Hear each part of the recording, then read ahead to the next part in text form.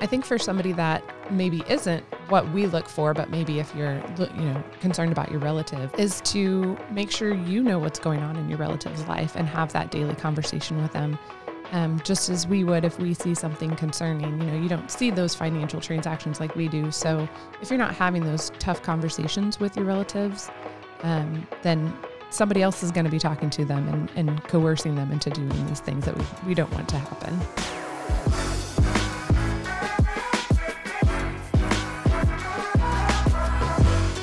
Welcome to the Community Conversation Podcast presented by Community America Credit Union. We have a compelling and impactful story to tell, and our goal with these conversations will never be to sell you something. We would rather have an important discussion with our very talented employees, leaders, members, community partners, and experts from a variety of industries and causes to help educate and inform you. Stay tuned at the end of the podcast for some important disclosures.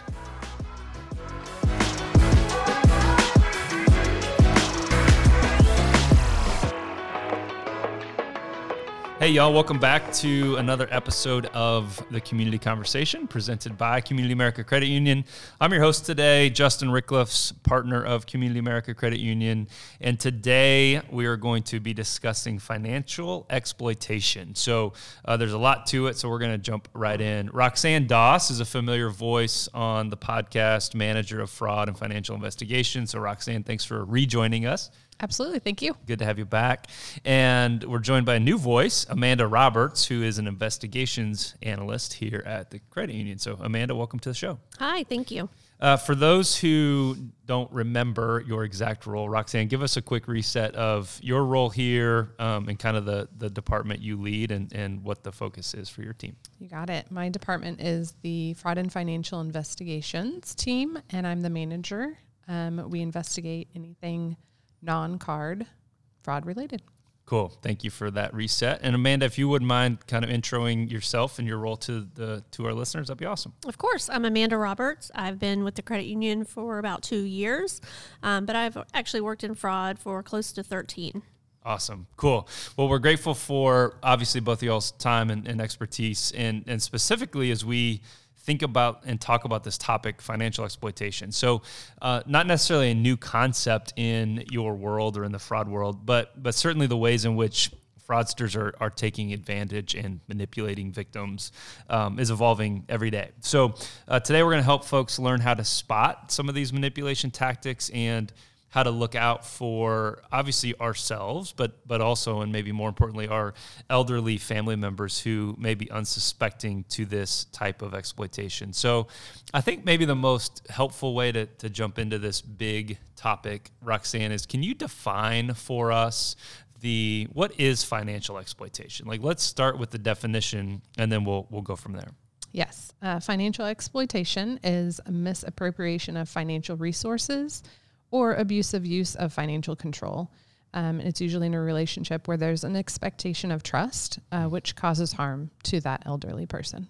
And when you say expectation of trust, is there kind of a rough way that we can walk into the percentages or the level in which fraud takes place in a scam type of a way or an anonymous type of a way versus a trusted relationship? Yes. So industry-wide, financial exploitation is only 10% scams. So that other 90% is when a trusted abuser is involved, which in our world, we see most of the 10%. But in actuality, financial exploitation is mostly caretakers and other individuals that have that close relationship with that elderly individual. That's amazing. 90%.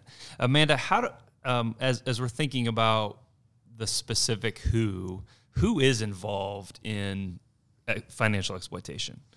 It could be anybody, a family member, a caretaker, maybe a person working in adult facilities, neighbors, friends from the past. A lot of times you see, especially with social media, people may reach out to these individuals claiming to be a person from their past, a friend from high school, and it turns out to just not be the real person. They're just impersonating them. Man, and on the victim side, Roxanne, give us some possible folks who may be on the victim side? Yeah, victims don't always have to be elderly. It could be somebody that's recently lost a spouse. It could be somebody who has a disability that relies on others for financial decisions. A lot of the time it does fall for the elderly as they're more isolated. Yeah, and in that isolation, I think, it's going to be a key theme of the conversation here around the trusted or supposed trusted relationship in that 90%. As you are thinking about some red flags and maybe some practical ways for us to start understanding the types of behaviors, the types of activity, what are some of those red flags? What should a concerned person, whether that's a family member, a member who maybe is caring for an elderly parent or grandparent, what are some red flags for the beginnings of hey man, I feel something feels off here? What are some of those red flags for suspicious activity? Yeah, it could be anything from like items missing from your home, maybe money missing from your checking account. Maybe they're making up stories to explain why things are missing or funds are missing. Forgetting transactions. I've seen where they visit the branch several times a week to make sure they've made that credit card payment when they really made it a week ago. Another red flag could be something, maybe someone in your relative's life that wasn't there before, and this relative is, telling you stories about how they visit them frequently or they call them frequently, and you don't know who this person is. Or maybe it's somebody that's coming around the house saying that they could do some work for this individual. It could be a caretaker that is the missing items from the home, is usually a caretaker or somebody coming into the home. So that's something to watch for. Maybe it's something you notice about your relative's demeanor, right? So maybe it's something where they are becoming more withdrawn. A lot of the times victims of these exploitation are embarrassed. They don't want to have that conversation with the relative about what's happening. It's something that they may have a relationship with that person that is a good and positive relationship. They're talking to them daily, and they don't want to lose that just because they do realize they're getting scammed and they don't want to admit to that. Yeah, you when you think about that population, there's typically other life factors at play. Maybe they've lost a spouse. Maybe they have lost some piece of their identity if they're not working any longer, or they've been removed from the home they've been in for a long time, and now they're in a different facility or whatever. And so to think about those, and Roxanne, you said it well, but when the isolation and the withdrawal, some of that comes with maybe some shame or some embarrassment or some guilt even of like, gosh, dang it, I know this probably isn't the healthiest thing for me, but these other benefits from this supposed trusted relationship feel pretty real. I'd be curious if there were, kind of buckets or typical stories that you all might have encountered over the years here at the credit union around just to give people some examples or some context into how this has taken place in the real world. So this person, their spouse did recently pass away. They were living by themselves. They met someone online who promised them, they were going to move here and basically save them. They claimed to be wealthy, but they claimed to be stuck overseas, and they needed her help to get back home. She trusted this person. She really believed that they were telling her the truth. She even went as far as, taking retirement funds to send over to him, and eventually ended up selling her house to move into an apartment because she believed that she believed he was moving here to save her. Yeah. I think a lot of what we see is transaction based. So we'll see unusual activity, maybe large wire coming in or going out, just something that isn't the normal activity for this member. And how we react to that is we have somebody from the front line reach out to that member and have a conversation with them. Like, what's going on? Tell us who this person is. Do you really know this person? And I think that's where a lot of our information comes from of, the member telling us, well, it's so-and-so from overseas and they're going to come visit me. And that's where those red flags are huge for us, where, okay, we need to dive a little deeper and see what's really going on with this individual. I think for somebody that maybe isn't, what we look for, but maybe if you're, concerned about your relative, is to make sure you know what's going on in your relative's life and have that daily conversation with them. Just as we would if we see something concerning, you don't see those financial transactions like we do. So if you're not having those tough conversations with your relatives, then somebody else is going to be talking to them and coercing them into doing these things that we don't want to happen. Yeah, and help us understand even sometimes beyond the financial implications. And Amanda, you mentioned home sale, and Roxanne, I think you've talked in separate conversations about deeds being transferred. I mean, this isn't simply we got access to a checking account and there's now a list of transactions that can be traced. I mean, you mentioned things being gone from the home. I mean, talk about the breadth even beyond just the cash transaction basis that may be impacted here. Yeah, so we've definitely heard of situations where deeds have been transferred to individuals, maybe not a relative, maybe it was a caretaker. We usually get involved when it comes to power of attorneys a lot. One family member may have power of attorney and then another family member comes in with a power of attorney. That's where, as a financial institution, we are required to involve the state, get a non-biased person involved. That makes tons of sense. Amanda, I'd be curious when, obviously from a family member perspective, you all have been helpful in kind of helping folks think about ways to care for and be aware of this for a family member. What do the fraud investigators, what are the investigation analyst type roles? What do you all begin to look for when you're identifying some of this behavior? It could be, like Roxanne said, wire transfers coming in or going out. It could be, debit card transactions. You'll see, like, a lot of times caregivers, they have permission to use the debit card. They're able to go make the purchases for the member, maybe pick up prescriptions, and then they'll take out $500 here and there. And over the long term, you're talking about $5,000-$6,000. And they don't even realize it at that point. Jeez. So something else that we see as a financial institution is when somebody is calling in with our member and they're coaching them. They're telling them what to say. They're telling them that they want this transfer done, where, sometimes we can hear them in the background and know what's going on. Excuse me. Other times it's going to take that trained eye to realize this is unusual activity for that member. And so maybe something more is going on. So a lot of the times these victims are coached into doing something that they don't want to do, or coerced, or, manipulated. And we think it's our member doing what they want to do when in fact it isn't. Wow. Are there common things that either the elderly individual themselves or the family member or others involved, are there common things that people they miss or they may not be aware of to look for in suspicious activity? I think one of the big things that a relative can look for is, is your family member applying for credit cards that they don't need? Are they applying for a home equity loan that they don't need? We do see a lot of applications for individuals where they list, the reason of home repairs or something like that, when in fact, it's publisher clearinghouse tax that they're having to pay because they've been a victim of a scam or something like that. So. Yeah, that makes sense.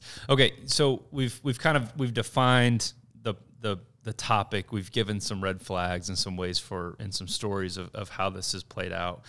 Let's shift gears a bit into the protection mode. So how do you all recommend and coach and consult with members around how to protect, obviously, your own immediate family, but more so your extended family, your elderly individuals in your family? What are some ways that you all are teaching how to protect against some of this behavior? I think it's a good idea to have a joint signer on your accounts or a power of attorney. That person that you trust, it can be a relative, it could be a church member, a pastor, it could be a neighbor, anybody that you trust that's going to have, a second eye to make sure that you are protected. A second eye with your benefit in mind, not Right. their own. Absolutely. Online banking, that's a good resource. Check that daily to make sure that nothing else is happening. Do not give out your credentials to this person. Check online banking activity to make sure that everything, is on the up and up. Another red flag we see is like Cash App transactions or Venmo. For elderly individuals, a lot of them don't even know what that is, but these, caretakers are setting this up saying, oh, this is how you can pay me. And then they will transfer more funds out than what they should have been. Yeah, that's helpful. Roxanne, how about other ways to protect the family member?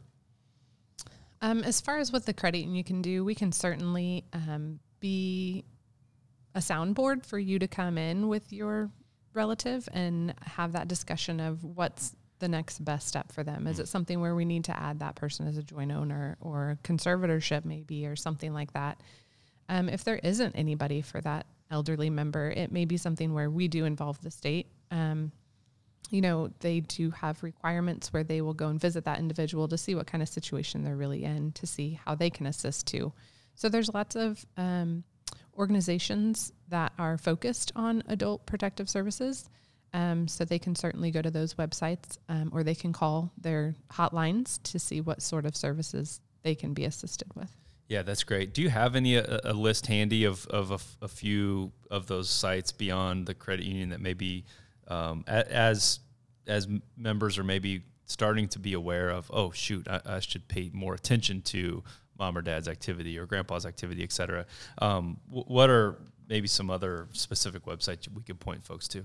So each county does have their own adult protective services agency. So I would definitely suggest that you go and look to see what contact info is out there for your specific county. And then there's also a federal initiative called the Elder Justice Initiative, and it's www.justice.gov. And they have a lot of information out there to help assist you in assisting your elderly relative. Awesome. Okay, so we've kind of walked through the definition of it, the ways to spot some of this activity, the how to protect ourselves, and as we think about wrapping this specific conversation up, I'd love to get really practical and help members understand what are some really key and critical takeaways from this conversation in order to prevent and stop financial exploitation in their families' lives. I would say to make sure the person that you're speaking to is actually who they say they are. If you're sending money to an individual, make sure that you have met them in person, not just talk to them online or over the phone. Yep. I think when it comes to elder financial exploitation, it's very key to be top of mind in your relatives' conversation in daily life, because whoever is taking advantage of them, it, definitely has more time with them and is spending more time with them. So make sure that you take the time for them as well. A lot of these individuals feel like they are alone. And we need to let them know that they're not alone and that there's resources for them. There's, us, they can come in and talk to us about it. If it's something where, you are the victim, please come in and talk with us. We'd be happy to help you. Love it. What you mentioned coming into a branch or a location at Community America for Help. What other resources are available, or is that the best course of action? Like, how would you counsel members to take action if they suspect? Yeah, I think if you feel you're a victim, then definitely come and chat with us. We do have tools at our fingertips that we would be able to help you. If it's something where it's a relative or a friend, try to bring them in and talk with us as well. We definitely wouldn't mind having that conversation with you and the person you're concerned about.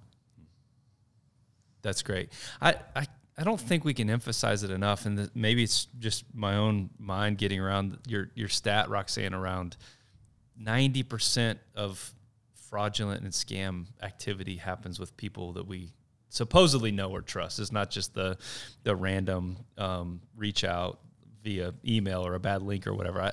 And so, again, at the risk of overstating that important fact, to think about the elderly folks in our lives who are having these relationships that may or may not be deeply trusted, to know that 90% of that activity is coming from a relationship like that is really critical.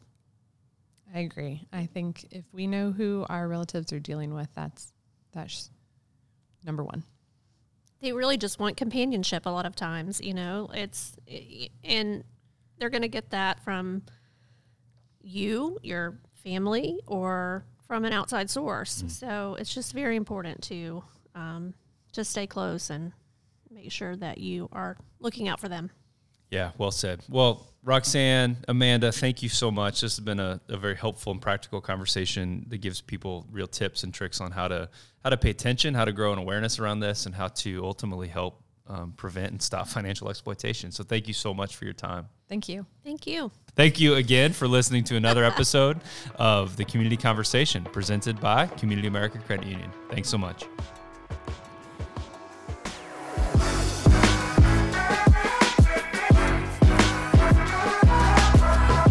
This podcast is brought to you by Community America Credit Union. This recording is for educational and entertainment purposes only. It is not intended to replace the advice of a loan representative or financial advisor.